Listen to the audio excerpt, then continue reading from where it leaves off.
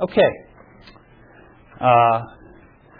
We are, as I was just mentioning in prayer, at the end of Romans chapter 11, which is really kind of the end of what we typically think of as the theological section of Romans. Romans 1 through 11 just has a lot of truths about God, about salvation, about us,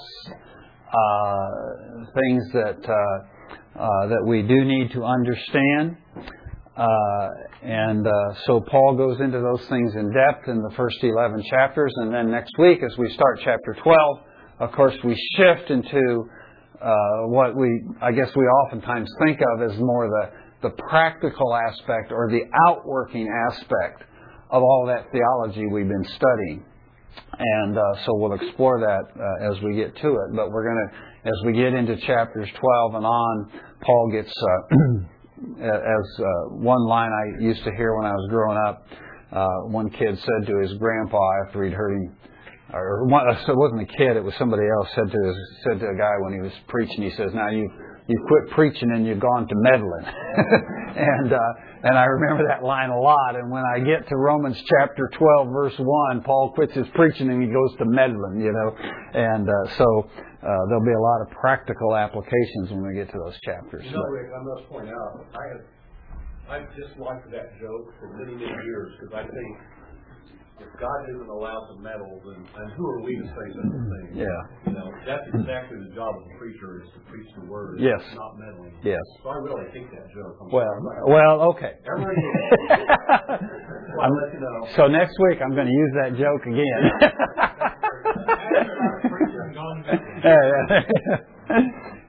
Well, the reality is, the reason it's a joke is because it is so facetious, and that is the reality of what Scripture does. It meddles in our lives. But at any rate, I appreciate your comment. So at any rate, last week we were looking at verses 26 or 28 or so down through verse 32, and just briefly, let's kind of review those things, and then we'll pick it up with our study in verse 33.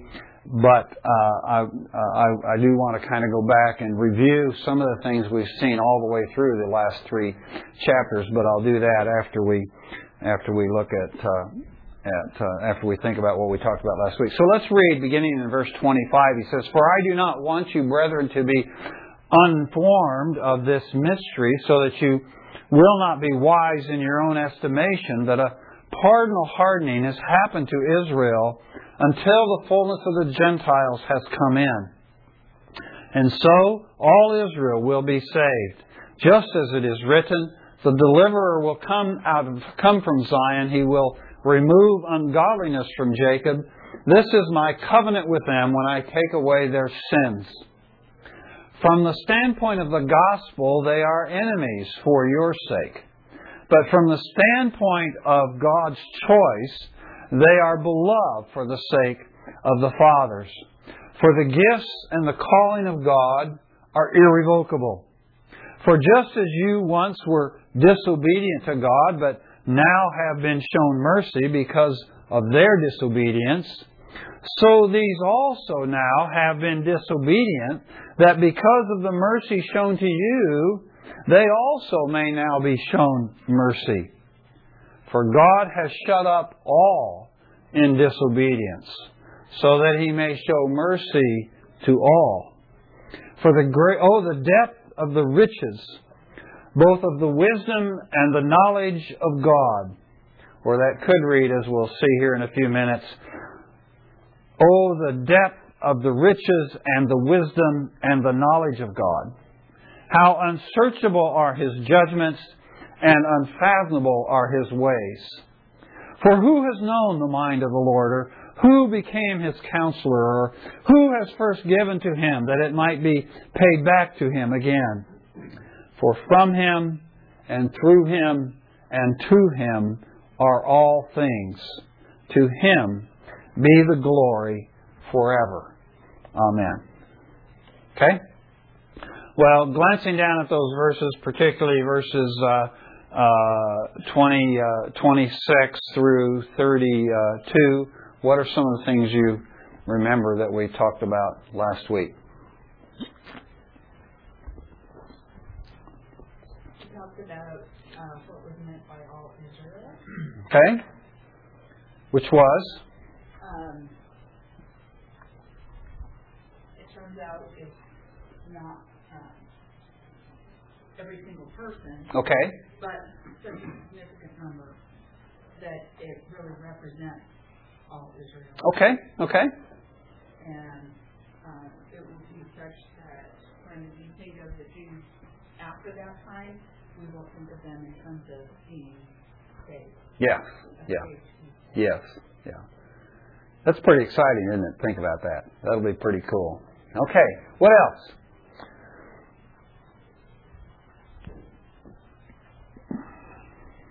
We talked about in the verse that he quotes, it used to say, will come to Zion, and now it says will come from Zion. Okay. So we differentiated that one was the first coming and one is the second coming. Okay. Okay. Good. Okay. So Paul is emphasizing this, the ultimate coming of Christ when he's speaking of Christ coming out of Zion, because the reference here, as Paul is using the term here, apparently he has in mind the idea we get in, for example, there at the end of Hebrews, where Zion is representative of heaven. So the idea is the deliverer coming out of heaven. So that emphasizes what about this deliverer, if he's coming out of heaven? His divinity, okay? So we understand that this is a reference, of course, or an allusion to the divinity of Christ, the divinity of the deliverer, okay? What did we learn last week about this spiritual restoration or this spiritual renewal of Israel? How does that take place?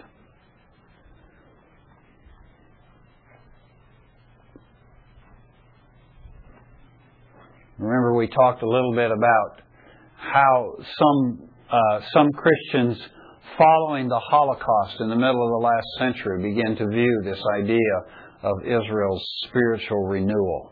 And we suggested that although the reasons that led to that kind of view of Israel's renewal are understandable, they are nevertheless in error, as we see here in Romans chapter 11. So what is it that prompts, according to this passage, Israel's spiritual renewal?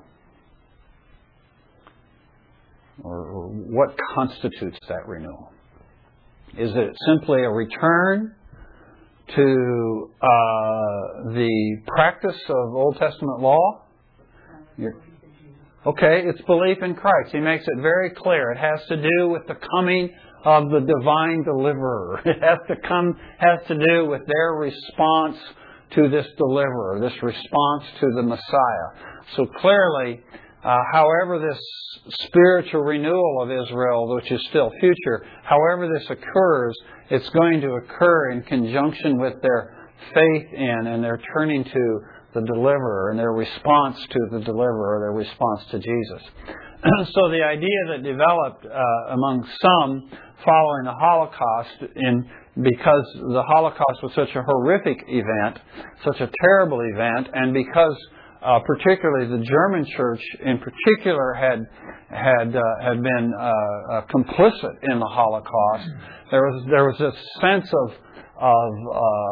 of apology that the church had gone overboard in its response to Israel, and so it was erroneous for the church to expect that Jews would eventually become Christians in the sense that we think of today. And as understandable as that reaction is, it still obscures what the Scripture clearly teaches, which is that for the Jews to be saved, they need to embrace their Messiah, who we understand very clearly is Jesus. And so that's the thing that Paul is teaching us here, is that this spiritual renewal of Israel does not involve their going back to the law or going back to the temple worship services or things like that, going back to what we call the cultic practice, not cultic in a negative sense, but cultic in a religious or spiritual sense, going back to the cultic practices of Israel. It doesn't involve that,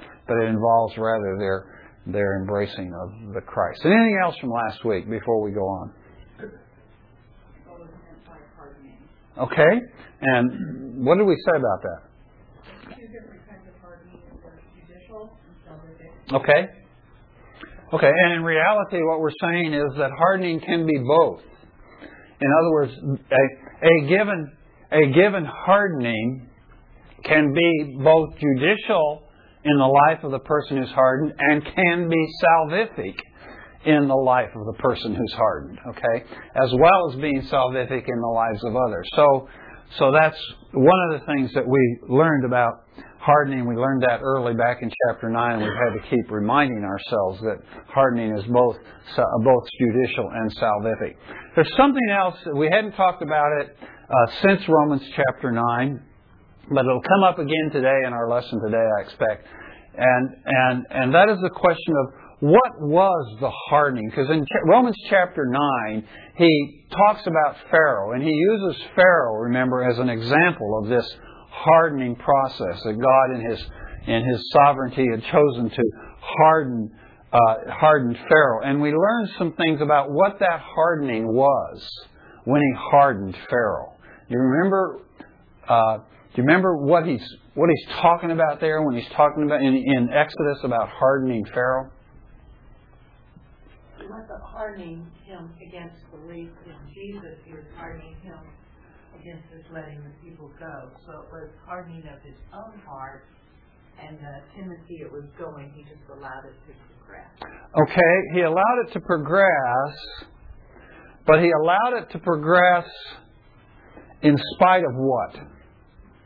What was going on in the story in Exodus at the point when God told Pharaoh, and remember, we also discovered this, that Pharaoh is simply representative of all the people of Egypt. So when he's talking about hardening Pharaoh, he's not just talking about hardening Pharaoh. He's talking about hardening all the Egyptians. Okay? But what was going on at that point when God said that He was going to harden them? All the miracles. All the plagues were going on, okay? And we're about halfway through the plagues, and God says to Pharaoh, representing all the Egyptians, it's clear in the story in Exodus that he stands as a representative for all the people. So He's hardening all of the Egyptians, and what God is saying is that He's strengthening them to continue their resistance in spite of the coming plagues. So there's still about 4 more plagues left for them to endure. And rather than them being overcome or overwhelmed by these plagues and destroyed by them, God is strengthening them to endure those plagues. So it's not that God was doing, in Exodus, it's not that God was doing something in Pharaoh's heart that made Pharaoh's heart more sinful. God wasn't inciting sin in Pharaoh. God was enabling Pharaoh and all of the Egyptians to survive the plagues that were coming down on them, the judgment that was coming down on them. Okay? And for what purpose did God do that?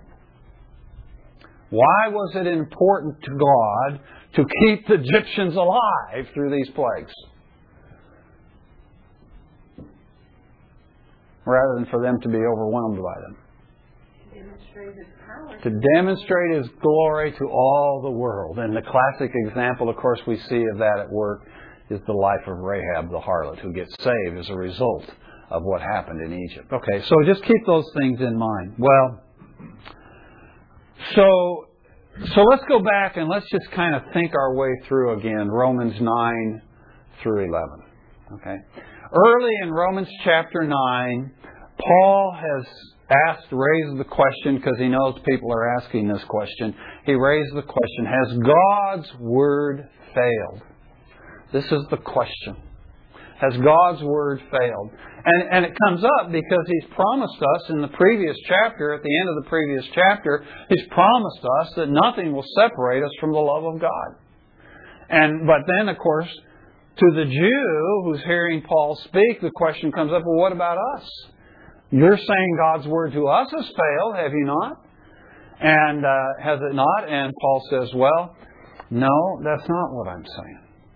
And he sets out in Romans 9 through 11 to explain how, even though we have all these promises made to Israel, and now they all seem to be abrogated, they all seem to have been, forgotten or dismissed or invalidated in some way, Paul says, even though that's the way it appears, that's not what's happened. God's Word has not failed. And then he begins to explain to us how that God has this, because He is God, because He is sovereign, He has the prerogative, He has the right as a sovereign God to harden whomever He wills and to show mercy to whomever He wills. And so he's dealing with the question, has God's Word for Israel failed? But then he immediately goes into this discussion about, well, God can, this is God we're talking about, and God can do what He wants to do. He's sovereign, right? And so if God wants to harden some, He can harden them. And if He wants to show mercy to some, He can show mercy. Now, He doesn't explicitly say there in Romans 9 that He hardened Israel, but He does say it later. So that's clearly what He's saying. In Romans 9, He's saying what's happened here, although from our perspective it looks like God's Word has failed. What's happening here is there's a process going on, and that God has hardened Israel. And He uses as His example of this principle of God's sovereign choice in hardening some and showing mercy to others. And his illustration of hardening, what illustration does He use? Now, this shouldn't be a hard question for you to answer because we were just talking about it. Pharaoh, okay? Pharaoh. And so, is Pharaoh a Jew? He's not, is he? So it's interesting to me that the first example that Paul uses of hardening is not the Jews, although that's what he's talking about. He's talking about the hardening of the Jews. But his illustration of God having this right to harden, if He chooses to harden, his illustration is a Gentile man who stands, as we just said, representative of the whole nation, the whole people of the Egyptians. Okay? So he uses the Egyptians as an illustration of hardening before he moves on to talk about hardening Israel. So we're starting to see this picture of God, and He's up here and He's this big God, and if He wants to harden, He can harden the Gentiles and He can harden the Jews. Okay? And so this is the picture that we get in chapter 9, that God is this great God, and He makes these choices, and He has these rights, and He has these prerogatives. And so by the time we get well into chapter 9, we start to ask ourselves the question, if we're honest, we might start to ask ourselves the question, well, does God get to do this just because He's the biggest bully on the block? Is this a question of might makes right? Okay? God's sovereign. God's omnipotent. God can do whatever He wants to do because He's God. And so He can harden some and He can show mercy to others. And that's just the way it is. Well, if we stopped in Romans 9, that might be the conclusion we reached. That, God's just the biggest bully on the block and He can do whatever He wants. And who are we to complain against it, or who are we to object? He can just do that. Okay? Well, but He doesn't stop there. He goes on to chapter 10. Having said towards the end of chapter 9, but really, he said this whole thing about mercy. He says mercy is predicated on faith. So mercy comes on the basis of faith. And then he gets into chapter 10, and he begins to tell us that this gospel of faith and gospel of God's mercy is accessible to all. And so he makes a big thing in chapter 10 about the accessibility of the gospel to all. And so it becomes clearer then that this hardening that has happened to Israel has happened because of their refusal to believe. They have rejected Christ. They've rejected their Messiah. They've refused to believe. And in chapter 10 he says, you've got to understand that this mercy of God is easily accessible. It's available to all. And if the Gentiles are experiencing the mercy of God, it's because they're experiencing it on the basis of faith. And if the Jews are not experiencing the mercy of God, it's because they have refused to believe. And so we begin to get this picture in chapter 10 that the Gentiles are in, but the Jews still seem to be out. Yes, Bob. I just remember a very strong visual image you did with Hal and the stone and the brick. Where the Jews were holding. Oh, yes.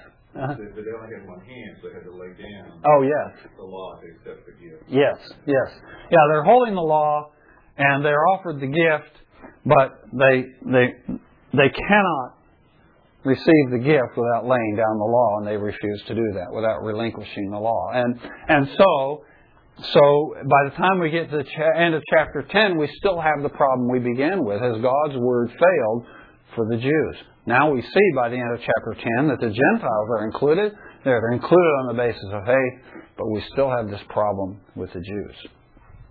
But then we get into chapter 11. And God says, well, I'm not done with the Jews yet. It's not all over with the Jews. Okay.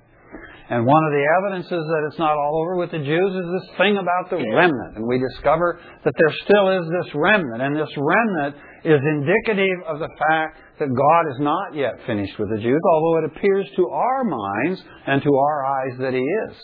And as we look back over the last 2,000 years of history, we go, well, clearly God has just written them off. But Paul says, no. Look at the remnant. This is an indication that God has not written them off. And then he begins to explain to us how God is going to use the mercy shown to the Gentiles to provoke jealousy in the Jews. Now when he says, we always think of jealousy as a negative, most always think of jealousy as a negative thing, but Paul is not using it in the negative light here, but rather he's saying that God is going to incite in them a desire for His mercies. As they witness the mercies of God in the Gentiles, they are going to have a desire, a jealousy for those mercies. And that jealousy for the mercies of God they see that given to us Gentiles is going to provoke in them a desire for those mercies, and they will turn to Christ to receive those mercies. Okay? And so we discover then that through this redemptive history, through what we call salvation history, what God did is initially, He hardened the Gentiles in order that He might save the Jews. Pharaoh and the Egyptians are the example. So He hardened the Gentiles to save the Jews. Then He hardens the Jews to save the Gentiles. And He reaches His grand conclusion then of it all in verse 32 of chapter 11. So then, He says, God has shut up all in disobedience in order that He might show mercy to all. And as we saw last week, that phrase, He has shut up all in disobedience, is simply a reference to this idea of hardening. That God has hardened all. And indeed, that's true. Every one of us was hardened. And Paul uses here the word all rather than the word both. So although he has been talking in terms of classes, Israel and the Gentiles as groups, now when he reaches his grand conclusion, he doesn't use the word both, but he uses the word all. And when Paul uses the word all in Romans 9 through 11, he is typically using the word all to refer to either, as we saw earlier when he talks about all Israel, a vast majority of a class, so most of the individuals in a class, or every single individual in a class. Okay.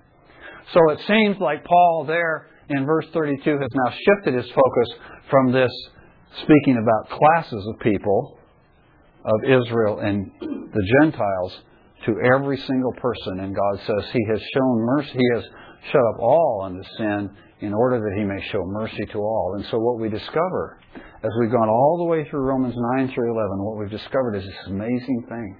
That throughout salvation history, God has been working, hardening some, showing mercy to others, and showing mercy to the ones that were hardened, and hardening the ones who were shown mercy, and vice. And all this has been going on. It's been very confusing to us. But through it all, there has been one overriding purpose of God, and that was what? Showing mercy. Showing mercy. Showing mercy. Showing mercy. I want to suggest to you that the dominant theme of Romans 9 through 11 is not the sovereignty of God. The dominant theme of Romans 9 through 11 is the mercy of God. And all that He's been doing in His sovereignty, He has been doing in order that He may show mercy. And it's all very confusing to us. It's all very bewildering to us. And so we are prompted to come to this grand conclusion that Paul reaches then in chapter 11 at the end, when he says, "Oh, the depth of the riches and the wisdom and the knowledge of God, how unsearchable are His judgments, how unfathomable are His ways. For who has known the mind of the Lord, or who can become His counselor, or who is first given to Him that it might be given back to Him again? For from Him and through Him and to Him are all things. To God be the glory forever." Amen. Paul is just overwhelmed by this knowledge.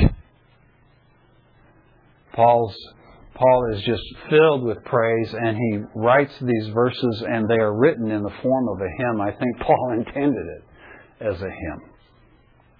A hymn of doxology, a hymn of praise to God in view of God's great mercy and the wisdom and the knowledge and the mind of God that is able to work throughout salvation history and throughout His creation and throughout all the machinations of human will and human actions and human choices and human decisions, that God is able through all of that to accomplish this one beating passion He has, which is to show mercy.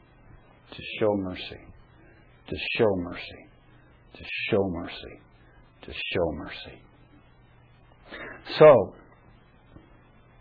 he begins in verse 33 and he says, "Oh, the depth of the riches, both of the wisdom and the knowledge of God." And if you've got a New American, you'll notice the way it's written there is it's written so as to say that he's praising the depth of riches,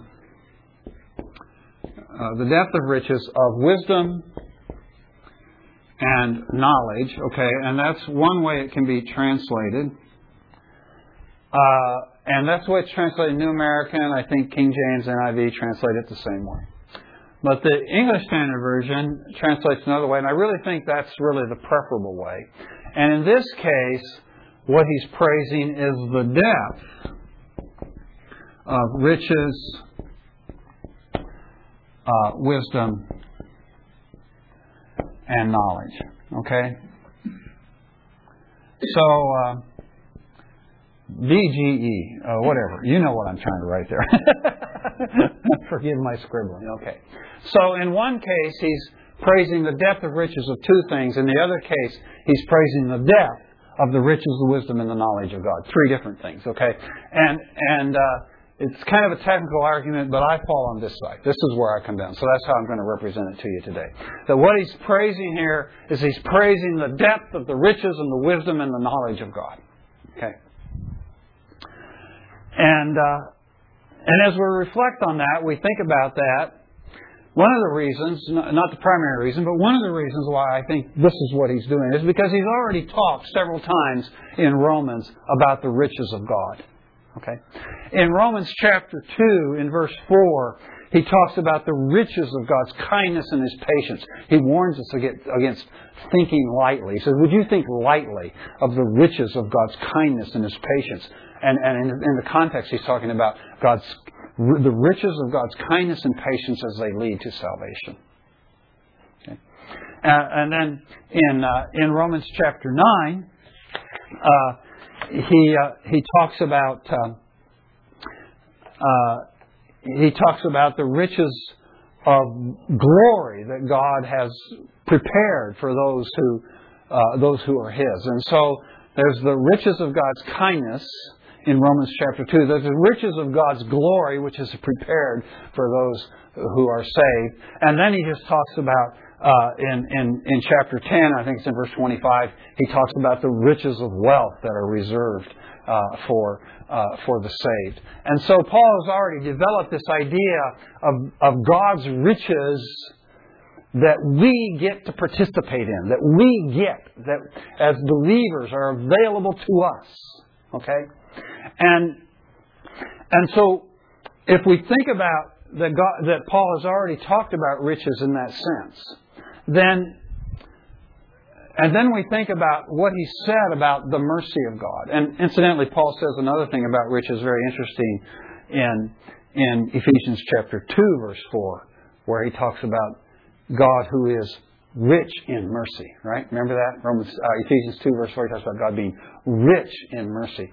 So I think what's happened here is Paul has become overwhelmed that here all the way through this whole story of Romans 9 through 11, the whole theme has been the mercy of God, the mercy of God, the mercy of God. And he begins to realize the depth of the well of the mercy and the kindness and the patience of God.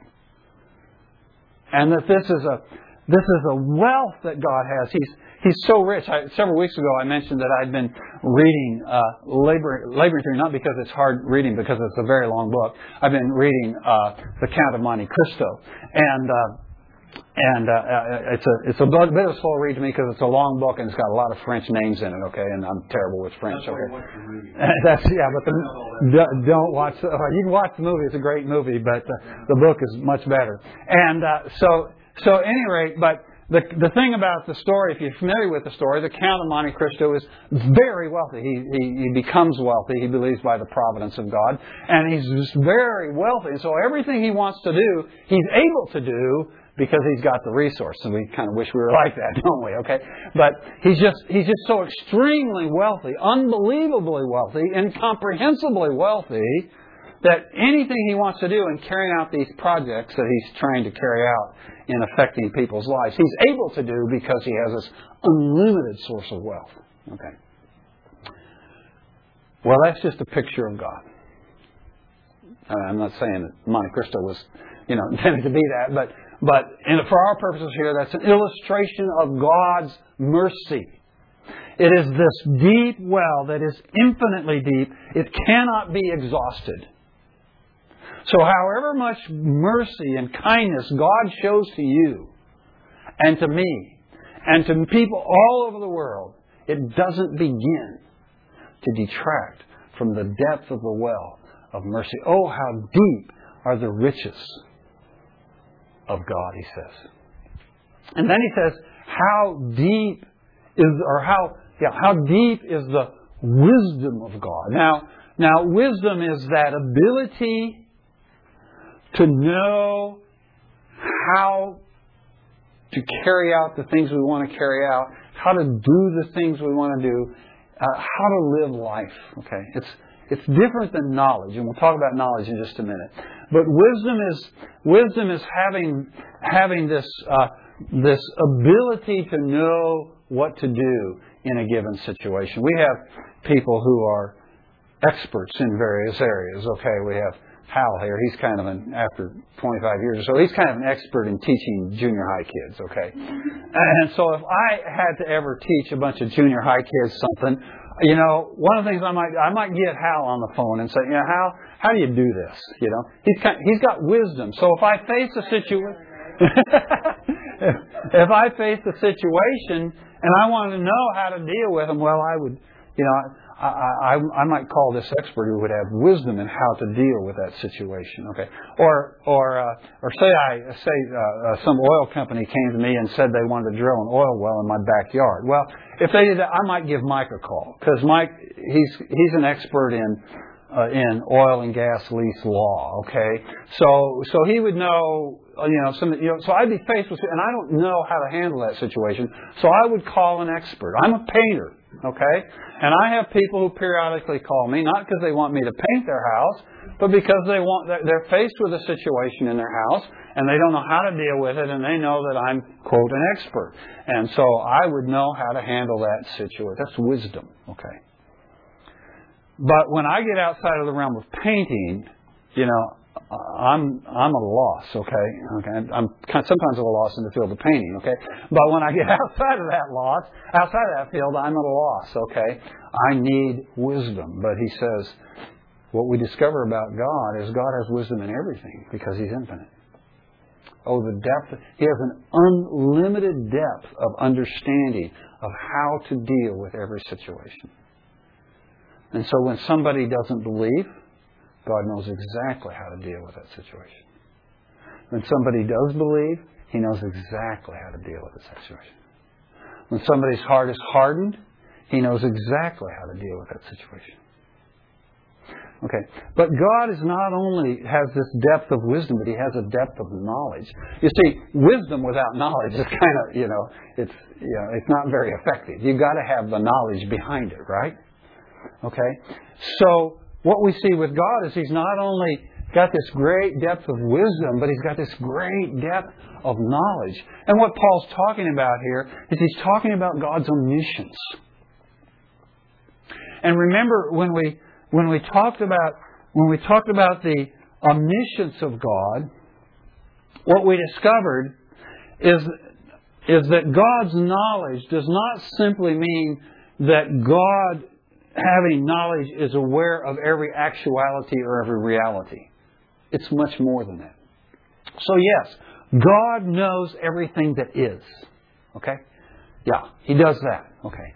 But God also knows every potential thing. So God not only knows what is, but He knows what could be. He not only knows every potentiality, He knows every contingency. If this, then this.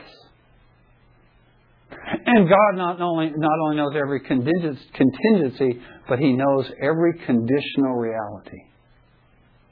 If this is real, then this will be real.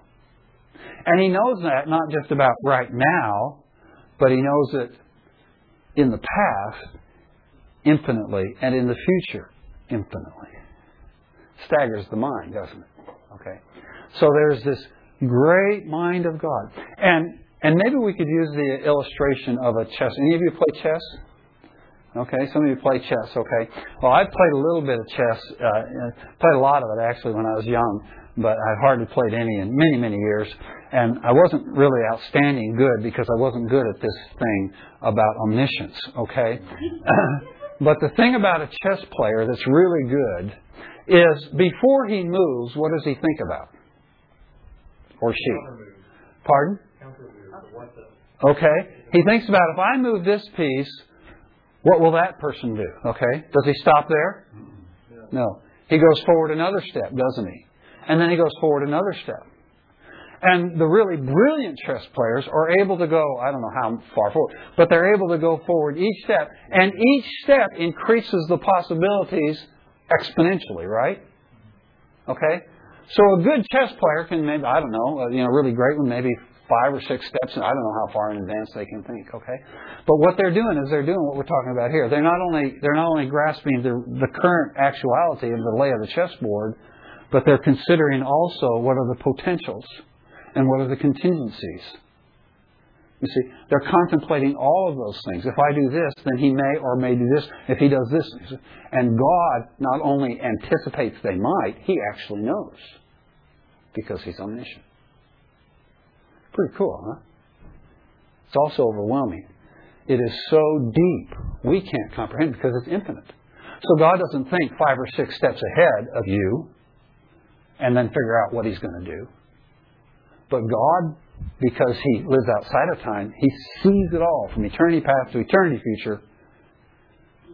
And when we put that in the context, when we consider that in the context of the discussion of Romans 9 through 11, of God hardening some and showing mercy to others, and then hardening these and showing mercy to these, and back and forth. And He's doing it all, and it's working out, and creating jealousy in these. And all of this is happening in order that He might show mercy to all. It all is because God has this remarkable riches of His mercy and riches of wisdom to know exactly what would be the best way to act in any given situation. And He has knowledge. If you do this, He'll do this. If He does this, you'll do this. He knows all of that. He just knows it. And because He has infinite wisdom and infinite knowledge, He can do it all in order to show mercy to all.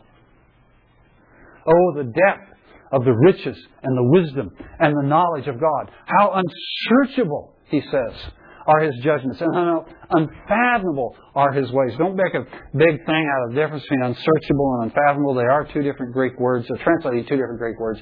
But most commentators agree they're essentially synonymous. The idea is we can't figure it out. Human, finite man can't figure this out. Okay? The judgments of God. Now, when He's talking about the judgments of God here, He's not speaking about God's judicial actions regarding good and evil. Okay? But rather, He's speaking of what we might call God's executive decisions. Okay? It's his executive decisions as the ruler of the universe, as He makes the decisions about what's going to happen and what's not going to happen. And His judgments, His executive decisions, He says, are unsearchable. We can't figure them out. Because we're finite and He's infinite, and He's got all this depth of riches, wisdom, and knowledge that we don't have. Okay? And so His judgments are unsearchable, and He says His ways are unfathomable or unsearchable. And the idea there, of course, is that not only does are God's executive decisions about what to do, what needs to be done, not only are those incomprehensible to us because of the depth of His wisdom and knowledge, but the way He does it, the way He works it all out. So while He was doing all this thing of hardening and mercy and mercy and hardening and mercy, and He was doing all this, and it baffled us, we couldn't figure it out. Because the ways of God are unfathomable. For who has known the mind of the Lord? Or who has been His counselor? The reality is that God's mind is so great, you and I as human beings can't understand it.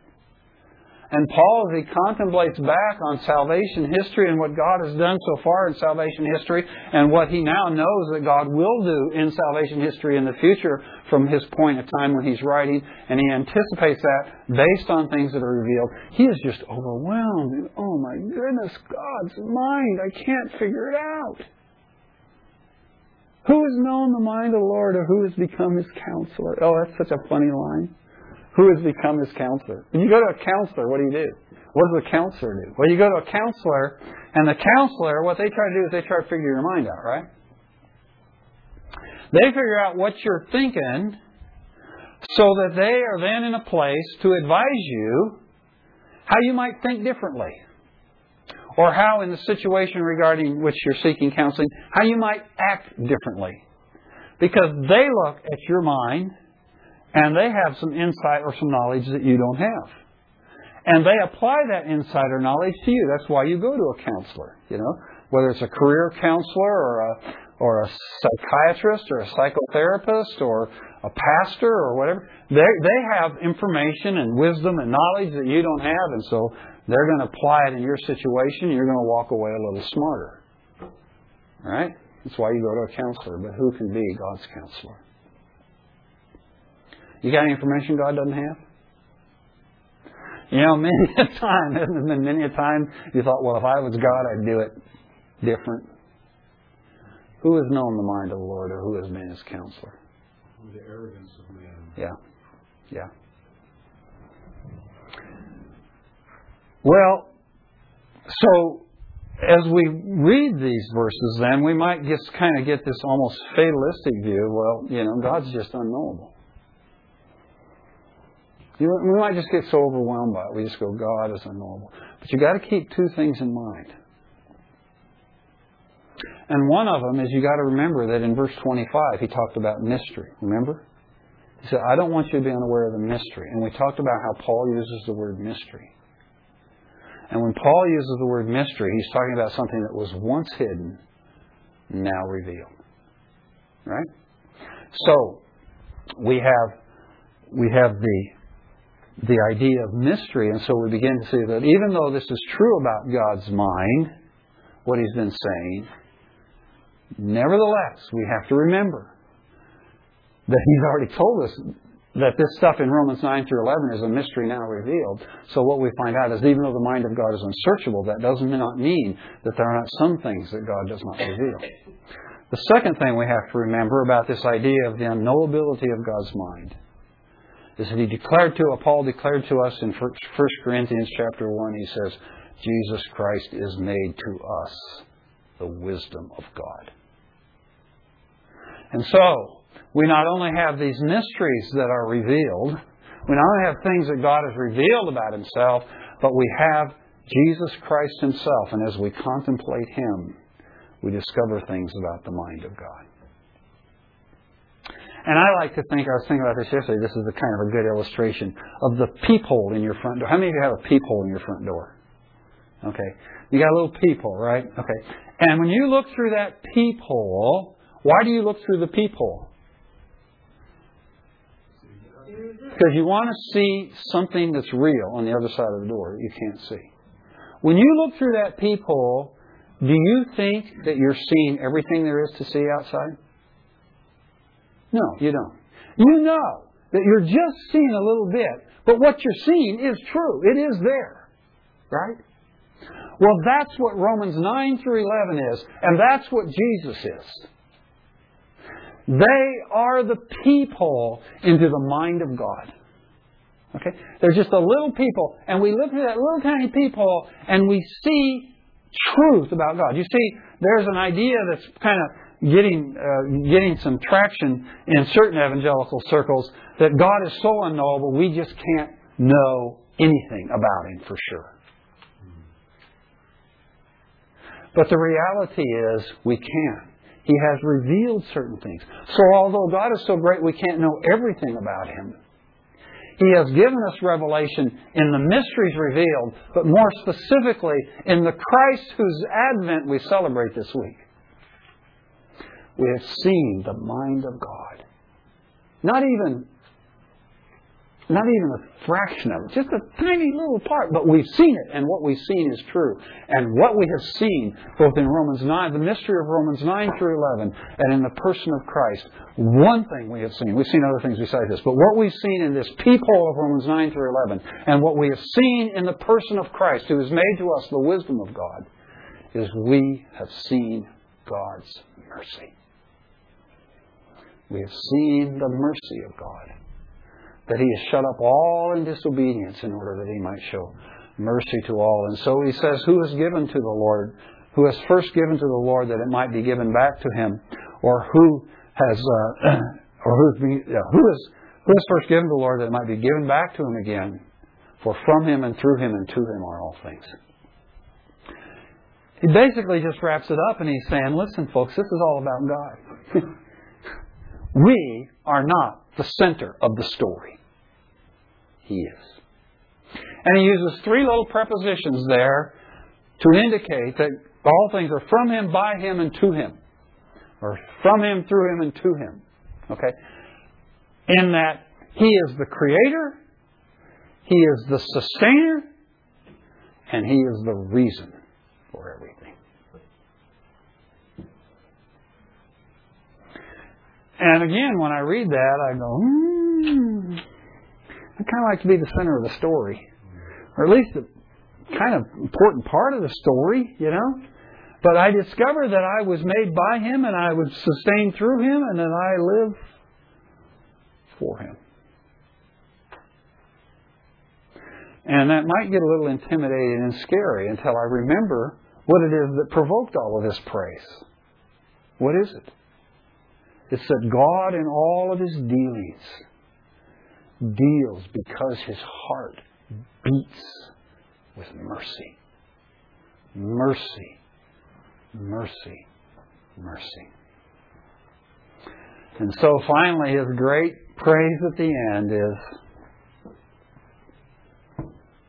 to God be the glory forever. And so forever and ever, folks, forever and ever, we are going to be praising the depth of the riches of God's mercy, of the depth of His wisdom, of the depth of His knowledge. And the fact that His mind is unsearchable to us is not a scary thing, because we have seen through the people. And the one thing God made sure we saw through that people is that He is a God of mercy who would show mercy to all. If that's true about God, to quote Francis Schaeffer, how shall we then live?